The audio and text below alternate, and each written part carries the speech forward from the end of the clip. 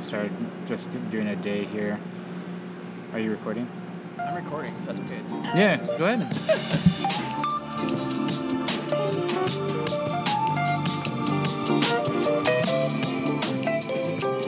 Hey everyone, welcome to the second episode of the Key in the Lake podcast. This is Jake Hookie. I will be solo this evening.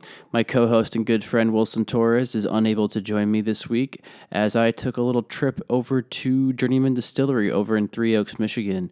Actually just left this morning around 8 a.m. This is on Monday, February 25th, and I spent the day hanging out with my good friend Matthew McLean. He is a distiller over at Journeyman. Him and I worked together for a number of years over at Koval Distillery, and I was heading out that way to write an article for another publication, and I thought, hey, why not grab the microphone, set it all up, and have a little conversation with Matt. It turned out to be pretty good.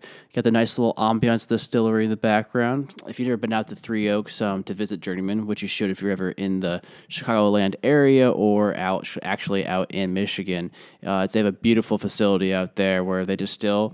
Have a couple different bars, restaurant, and a huge private event center, and everything is connected into one old warehouse. And on the top floor is a event space where the stills of the actual towers of the still come up through the floor. So basically, you can see into the operation from wherever you're visiting the distillery, which is a really cool aspect and really great for anybody who's interested in the distilling world and see the whole process actually take place live to view it. So it was a great little afternoon out there, or I should say morning. Matt showed me around along with one of the other distillers, Tom.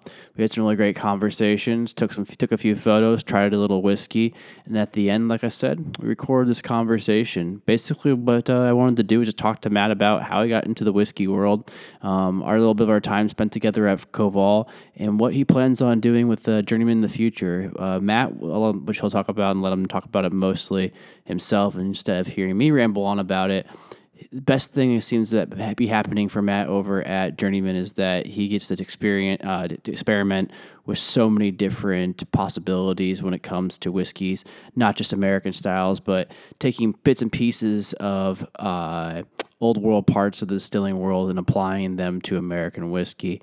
They are doing some really great stuff over there at Journeyman. They're kind of one of the founding fathers, if you will, when it comes to this whole craft movement here in the Midwest. And I wanted to talk to him about where they plan on going, what the future is for them, what the future is for Matt as well, because he's a super hardworking dude. When I worked with him over at Koval, he was commuting about an hour and a half each way.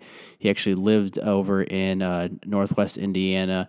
If you aren't familiar with this area, Northwest Indiana kind of merges with Michigan, and Chicago is just around the bend over on Lake Michigan, so it's kind of a little bit of a tri-state area.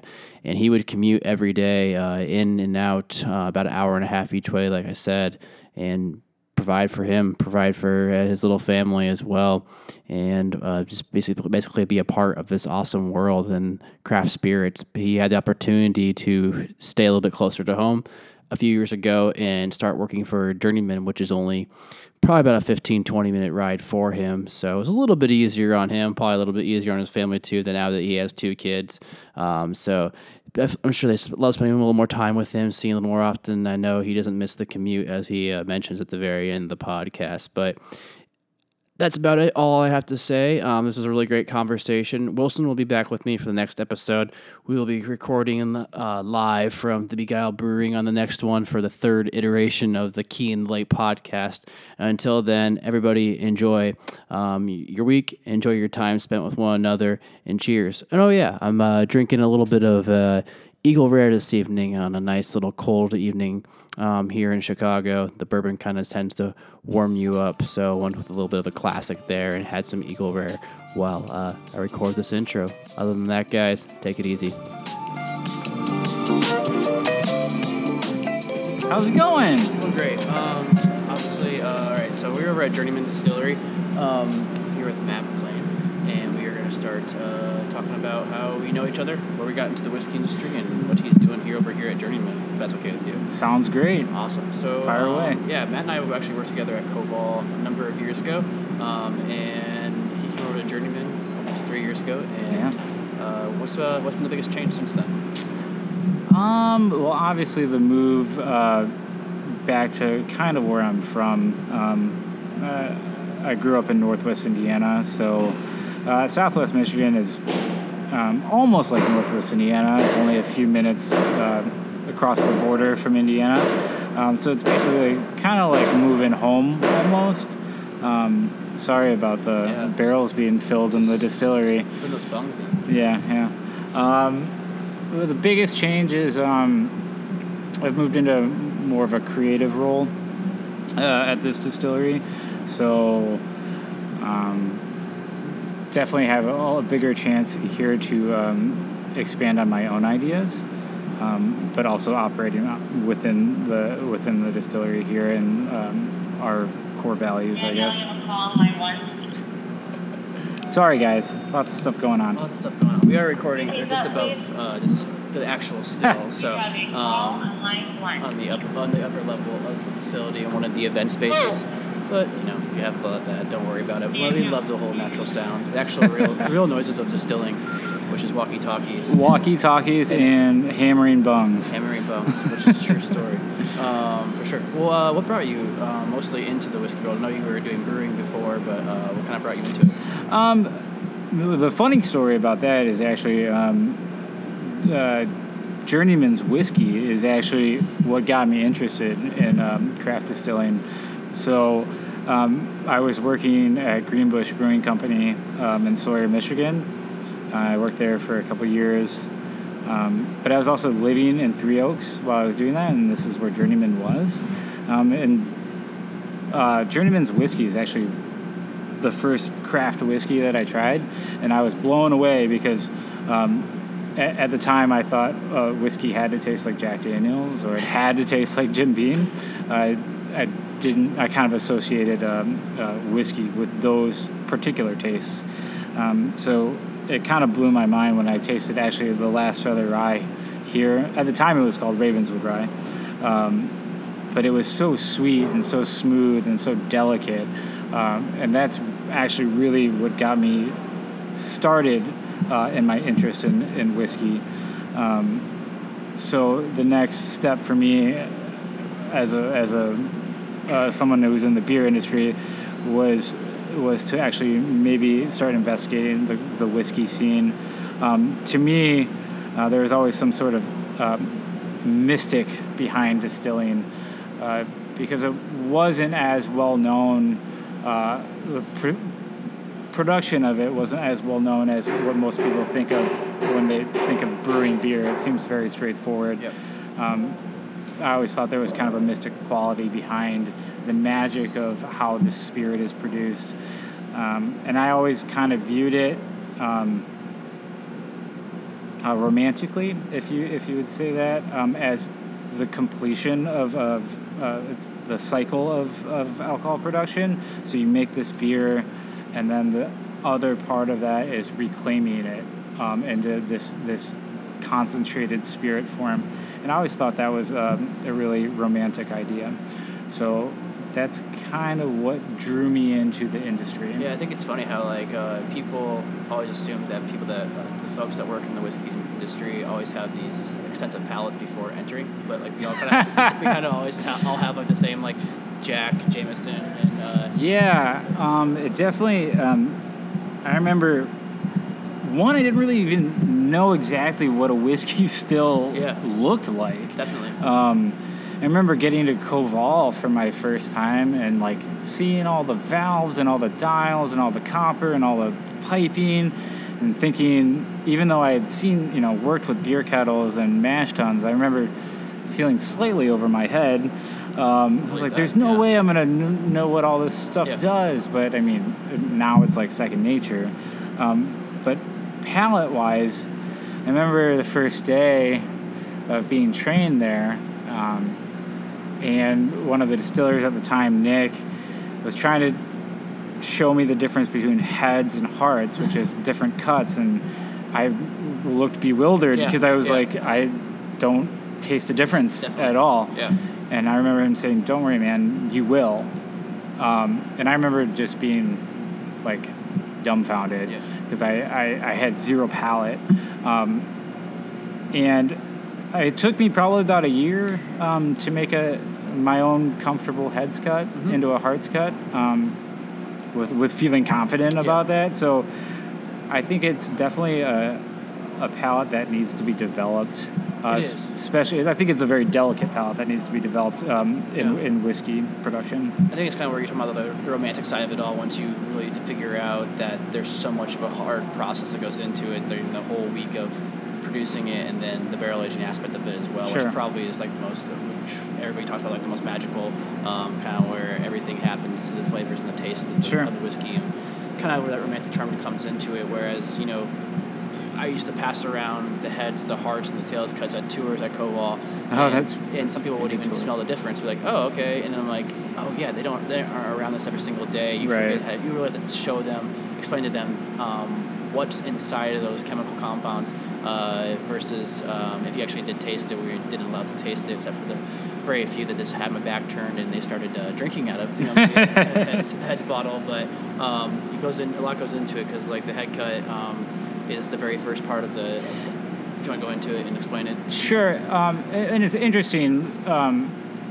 You would think that something that you didn't want in your final spirit would smell and taste horrible, but heads actually have a relatively delightful smell to them, which is interesting. Actually, the term blind drunk actually comes from backwoods Appalachian distillers not taking their head cuts off of their distillates. And your heads actually has methanol, like methyl alcohol in it, aldehydes, acetone. It's basically nail polish remover. So they were actually drinking this stuff, and it doesn't have a terrible taste to it or a terrible smell to it. It's strong, sure, but they were actually drinking themselves blind. But, I mean, that's a very small part. When your distillation starts coming off your still, it's a very small part of the distillation as a whole. But it's something that does need to be taken out of the whole thing before you get into your heart cut, which is the purest form of your distillate, the more ethanol-rich grain drinking alcohol. But it goes back into that's kind of an not only is it a scientific thing, but it's also an artistic thing on the distiller's part of where he needs to make that cut. And the same thing with the tails cut. The tails is the last part of the distillation that comes off. So you get your heavier alcohols pushing through. You get fusel oils coming through, which a lot of those lend a lot of flavor into your heart cut. So it's really the overall spirit that you're looking for. Because distillery depends on where much the interactions of the barrels and all that to get you certain flavors. How long they're going to be aging the product, and what characteristics they want in their whiskey. So, I mean, from distillery to distillery, I mean that tails cut definitely varies. There's no scientific point for tails where it's like, all right, this is where it needs to end. Yeah, because you could show somebody who's a novice to any of it, never had it before, you could give them a heart cut and a tail cut. They're like, oh, maybe because they're telling me it's different. Sure, maybe right. They play a trick in your head that maybe it's a little bit different in flavor or smell, and the aroma definitely can be different. And you can definitely feel it, viscosity, the oiliness of the spirit. I always do this burnt popcorn kind of test when you're smelling where the alcohol's coming off your still off of a whiskey parrot, as we call it. It gets kind of a burnt popcorn smell. It's hard to describe, but that's generally when you're like taking a turn for the end of your distillation. Also, tails sometimes kind of smell like a wet dog. Yeah, truly does. I'm sure you've smelled your fair share of tails, but it's also just gave my dog a bath last week. She hates getting baths. It's like World War III. So. My dog hates also taking baths as well. She runs from the hose and stuff. Yeah, we have to do it inside of our bathtub because in an apartment that's basically all we blends us to, and she tears down the shower curtain every time and breaks a few things, and then she likes to shake it all out in the middle of the bathroom so that your bathroom's just soaked. I remember, small quarters living in Chicago with a large animal. Yeah, maybe you're the smart one that got out of it, moved out here to. And now I pay the same price for a 3-bedroom house and a backyard. Sure, yeah. And now you can come to work and have a golf course too. Oh yeah, a mini golf course. No, that's awesome. Where do you think for yourself, like how you've grown in the last? I mean, it's been 3 years. You've been working in this industry for what, 6-7 years now? In the whiskey industry, 6 years. I've been in the beer. So beverage, beer and spirit about 8 years probably now. So I've been making some sort of craft booze for the last 8 years now. What was the question? Where do you see yourself expanding into it? Like, how have you changed? What do you think is where your strengths are now? It's definitely since coming here. I think I talked about a little bit. My creative, artistic approach to spirits has grown exponentially since I've gotten here, and I think a lot of that has to do with encouragement in trying different things and straying from the norm. Definitely viewing that there's not one way to make a spirit, and there's not one way to distill. I think since this move to Journeyman, my creative side has been sparked, and I think it'll continue to grow. And I hope it does. Yeah, I think it has. I mean, if you can talk about the sherry cask downstairs, it has a lot to do, I think, with the availability to always try new things.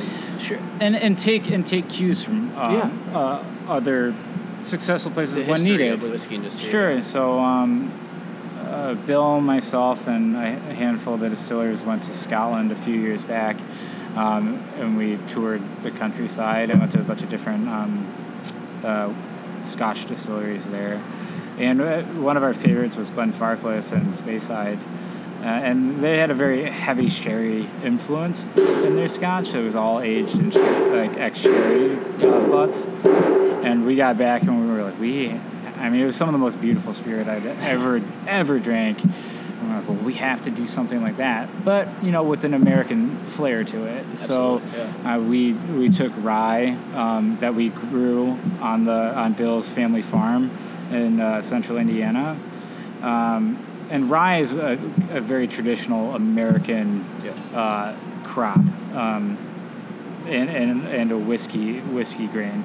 So we took that, sent it to a company, and had them malt it like you would find in malted barleys and scotches and stuff like that. And that malting process lends a very unique flavor to it.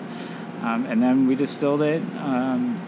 Kind of like Scotch, a lot of big full flavor, about 140, 150 proof. We put it in ex-sherry cask, where Jake just saw it down there and got to sample some of it. Definitely. Really good taste. And it's only about a year and a half old right now, and we hope to let it sit for about 10 years. That's the plan right now.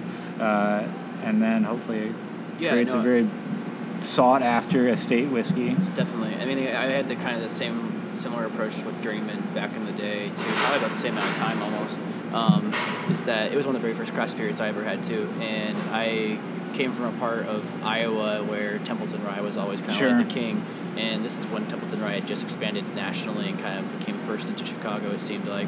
And so when I saw 100% rye, rye whiskey, you're like, oh, I want to try that, and then you try the smoothness of it, and then you really get to know kind of the approach of the distillery once you're inside of this industry for long enough, and always the experimentation, but always lending yourself to the historical parts of where is it coming from, what American traditions can add value to an old world spirit like Scotch, where it's so much more longevity to it. But in distillers, when they first kind of came over, or people just in general started coming over to America, and distilling was a part of that process. It was using those old world approaches and using the rye grains, and it wasn't the expansion of corn until people started expanding more west. Sure. And it's kind of cool to see how this distillery here honors that, and you have those casks now downstairs, and doing still kind of a traditional American takes with your own little twist on it. Sure. It's a very unique thing to see. Anything in the future you guys are working with that you're excited about? Tom and I talked about it a little bit, but the Triticale red corn bourbon that we're going to be working on. Because red corn can lend itself to different flavors, which you guys were talking Yeah, about. we've played with some red corn bourbons, and it lends a beautiful caramel flavor to it. And we actually grew some triticale on the family farm, which is actually a rye wheat hybrid. And we're gonna make starting next week. We're gonna make a red corn bourbon, like almost a 51% red corn, 49% triticale bourbon, which will actually be malted triticale. Nice. So in the future, I'm looking forward personally towards that. Yeah. Because actually, I have no idea what it's going to be like. So it's completely new territory. Is that what kind of most like brought you here? Is all of that the new territory of it all kind of? Yeah. I mean, testing new things out. Obviously, being closer to home helps out instead of being an hour and a half each day, each way. Yeah. No, I mean, just the opportunities here are really attractive. Yeah. Getting to a chance to create my own creations within the company, and the experimental side of it. I think those are like the main things that I get out of this relationship with Journeyman. Yeah, and that's kind of what you hear a lot of people in whiskey and beer, whatever it might be, is that the best part of it is that you try to do things on your own and do all this new stuff. Right. That's there's no what I love about this making whiskey here. There's no end in sight. There's no end game. Yeah. It's ever evolving. There's literally always new projects. There's always new visions. So it's never the same thing every day.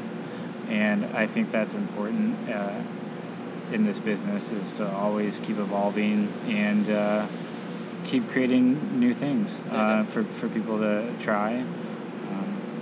And for yourself to try. Yeah, definitely. That kind of is one thing too. It's like when you see those new spirits out there on the shelf, it can be very overwhelming. But buying a bottle, going out there, investing a little bit of money into a bottle maybe you haven't tried, or maybe you have just a sample of, it's definitely worth to go out there and see if you like it, because it can open up your palate to so many more different distilleries. Yeah, absolutely.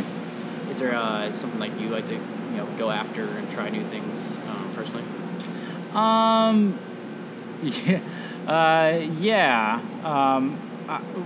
one of those guys that probably tries a new. I don't have one brand. Yeah. Of whiskey, but you don't just exclusively drink Journeyman. Is that what you're saying? No, I don't. I mean, I drink a lot of Journeyman, but I also don't go to the store and be like, oh, my bourbon is Maker's 46. Definitely. And that's all I get ever. Generally I look for places that I haven't heard of, to be honest, because working for a craft distillery, obviously people like me who's going to give this name a shot is what keeps us in business and what's let us grow. So being a craft distiller, I definitely look for small places to give a shot. And I mean, a lot of times those are winners. Yeah, definitely. I mean, I think what attracted me to beer first was like you. I started doing work in breweries and then transitioned over to distilleries. Was that the community there what it was really built on and founded on is that we can succeed together. And absolutely. You see that not just in your local regions, but kind of across the United States. And I mean, I was just talking with some brewers how some local wineries in their area help them out with equipment and everything. So it kind of go all throughout the whole entire industry when it comes to spirits in general. But and you talk about the brewing community. The brewing community is extremely collaborative. Yes. Yeah. And when I first started in spirits, it wasn't always the case. I don't think you didn't hear a lot of distilleries interplaying with each other. But in the last few years, I mean, I've talked to a number of distilleries about just different ideas and sharing ideas and helping everybody get off the ground, because I think we all kind of we're in the middle of a craft distilling boom right now, so it's actually in all of our best interest to keep the craft boom going. Exactly, because a few years back you didn't know even as an employee of the company, you're am I saying too much, because we don't really know what we're all doing at this point. Right. It was such a trial and error, and which it still is, obviously, for a lot of people, and obviously the new ones. But you just didn't know if you could even like trust what you were doing as yourself, along with other people, probably. The best quote I ever got was talking to Dan Carey of New Glarus Brewing Company. If you guys know who Dan Carey is, he's one of the pioneers in the craft brewing world. And I actually had the opportunity of kind of teaching him a little bit about distilling when he came to Koval. And he was sitting there, and we were all talking about the collaboration process, and he looked at me and said, none of us, we still don't know what the hell we're doing. Right. He's like, I've been brewing for, so many odd years, and we still don't know exactly what we're doing. And so it's best to get pieces of the puzzle from everybody. That's a good way of putting it. Yeah, no, it's cool to see like the collaborations that honestly, I mean, distilleries and breweries are kind of getting into that, but you definitely see the community building together with distilleries, letting their guard down maybe a little bit more when it comes to talking about the future, talking about expansion, when it just is even going into new markets, simple as that. I even heard multiple distilleries talking about like what their approach is. Right. Even salespeople talking to each other, saying, well, "Hey, what bar are you going to today? So I don't go there today too." Right, basically, not piggyback on you and all that stuff. So it's good to see like that community definitely is building, because like when you first entered the whiskey distilling industry and when Koval opened its doors, there was just like a handful in the area. Now there's like 17 or so in the Chicagoland area. You include Journeyman out here and then so many other places around us too within this kind of like tri-state region. I think when the bottles are more present, like in the big stores and the liquor stores, to see more craft bottles, more craft labels, it kind of helps everyone out. At least I hope it. I like to think it does in a little bit. But anything else you want to add to this? No, nothing at all. I've taken up way too much of your time today. So no, it's all right. I should end it there. It's been, been walking around Journeyman, taking photos and talking. Going on 3 hours now, Jake. Going on 3 hours. That's way too long. I gotta get back so I can beat traffic. So that's always fun. Oh, I don't miss Chicago traffic.